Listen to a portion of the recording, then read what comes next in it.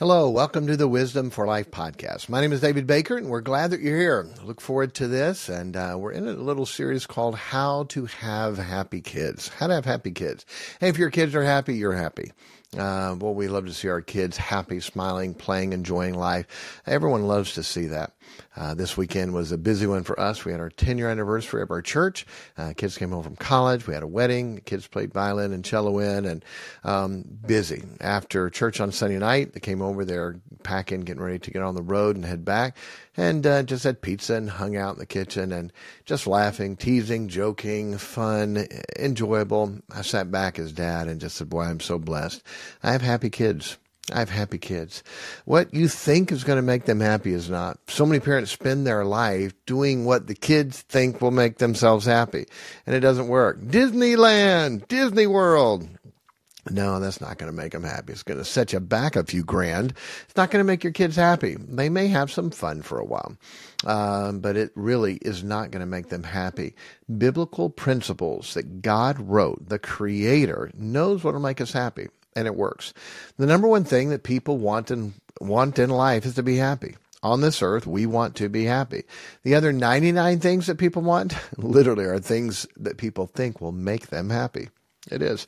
Did a lot of research and study on this before I wrote on it. And it wasn't just the top 10 things that would make them happy, but under each category, the top things that would make them happy. For instance, material things. Okay. These are the top things materially that people want. A big house, nice car, fashionable clothes, plenty of money for dining out, a big enough budget for luxury travel, thin friends. That's interesting. An attractive spouse. Those are the material things people want. Why? Because they think that will make them happy. Interesting. Self-confidence things. All right. These are the things that they want. To neither look nor feel fat, to eat whatever you want without gaining weight, to hold your own in a political conversation, to learn to dance without looking stupid, to be attractive as you age, to be the life of the party at least once, to know what you want and have the confidence to go after it. Why do people want those? Because they think it will make them happy. Okay? Literally, in life, on this earth, unless we're spiritually minded, thinking about eternity, the thing that we want on this earth is to be happy. The problem is we don't know how to get it. That old country song, looking for love in all the wrong places. It's the same way for this. We are looking for happiness in all the wrong places because we haven't gone to God. We haven't gone to the Bible to see what God says will make people happy. Okay? Hope you get this. Hope you teach it to your kids. I hope that you get it for yourself. It will change you, change your life. So far, we've talked about being saved, being corrected, accept being corrected, serving, keeping the law, finding wisdom, and work. Now, if I asked anyone to say, all right, write down the top 10 things that you think will make you happy, none of those things would have been on there. But yet it's true. It works. Those are the things that make us happy. All right.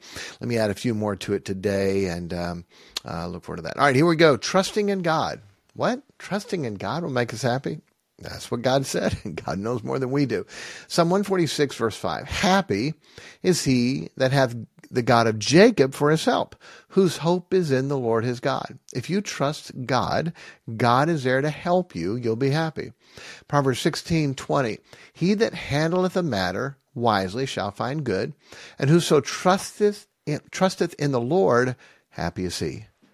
Simply, trusting in God will be happy. That's what God says. Trust in God. Hey, what are you going through right now? Just say, I trust God. I'm going to do the best I can to get close to God, and I'm going to trust God. He's going to take care of this. There you go. Amen. Happy. Okay? Happy. Trusting in God. My favorite verse on trust, and it's just the height of trust. If we could get to this point, here's Job. We know what Job went through. Job 13:15, he says this, though he slay me, though God slays me, though God picks up a sword and cuts me in pieces when I've done nothing wrong, okay, here it is, though he slay me, yet will I trust in him. What? You're going to trust God if God cut you into pieces? Yep. God had a purpose and a plan. His thoughts and ways are higher than mine. I'm going to trust God. Wow. When you get to that point in life, there's happiness. I trust God. Oh, this bad is going on in my life. Hey, I trust God. God's got a purpose. God's got a plan. I can't wait to see how he works this one out. Okay. Literally, our attitude should be when something bad happens, man, that's exciting. Can't wait to see what God's going to do with this. And we know that all things work together for good to them that love God, to them who are the called according to his purpose. You trust God. Guess what? We take every bad thing and can't wait to see what God's going to do out of it. By the way, in the Bible, how many bad things did God use to make the greatest things come out of that? Daniel, lion's den. 3 Hebrew children, fiery furnace. Children of Israel, Red Sea. David, Goliath. Every one of the great things that we look at in life, all of them came out of a horrible thing. What's the best thing that ever has come out in the history of the world? The resurrection of Jesus Christ, our salvation. Oh, and what came before that? A death and a burial. The greatest news we have is the resurrection of Jesus. We're saved. Jesus defeated death and hell and the grave and paid for sin. And out of that comes what? Eternal life. But it only came from the 2 horrible things of death and burial. Okay? Though he slay me, yet will I trust him. If we trust God, you'll be happy. I know I spent longer on that than I usually do, but boy, it's a sermon. It's real. It's important. And probably, if you're listening to this, you're going through something right now that's a burden, that's a heartache. And you get to the point, I trust God. Let me do what I can do. God, show me, change me, use me. And then God, the rest of it, I'm just going to trust you. Even if you slay me, there's a purpose in it. Okay? Next, here we go. Mercy on the poor. What? Come on. Where do you get these things? Sorry, they come from the Bible. Proverbs 14:21, he that despiseth his neighbor sinneth, but he that hath mercy on the poor, happy is he. God said if you have mercy on the poor, we'll be happy. And by the way, all of us have experienced a little bit of this. When you've helped somebody that was really in need, how did you feel? You gave an offering to a missionary. When you gave some food to somebody that's homeless, you helped somebody that couldn't help themselves, and they were in a real legitimate need, and God touched your heart, and you helped them. How did you feel after that? There we go. Happy. He that hath mercy on the poor, happy is he. Well, that's why it's so important to do ministries to help the poor. I love nursing home. Many poor people in there who have nothing. We get to love them and help them and win them to Christ. Jail.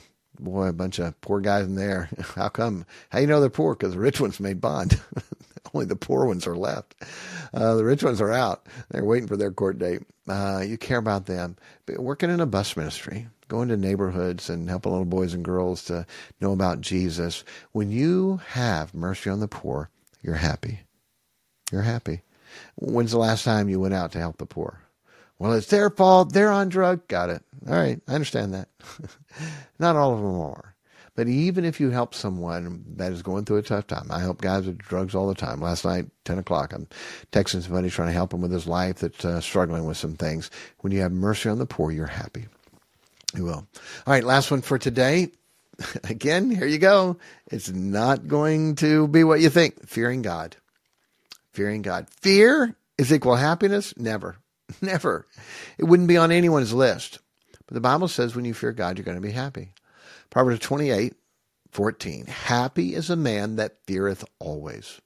Happy is a man that feareth always. If we always fear God, we will be happy. Boy, it doesn't make sense. Boy, that's not what I was taught. I was taught, you want to be happy? Here's what you got. Alcohol, drugs, friends, parties, girls. Yep, that will make you happy. No, that's called the pleasure of sin for a season. And after that, the consequences come. It's definitely not happiness. Happiness comes by doing the things that God said will make us happy. I want you to study on fearing God. The fear of the Lord, okay? The fear of the Lord is the beginning of wisdom.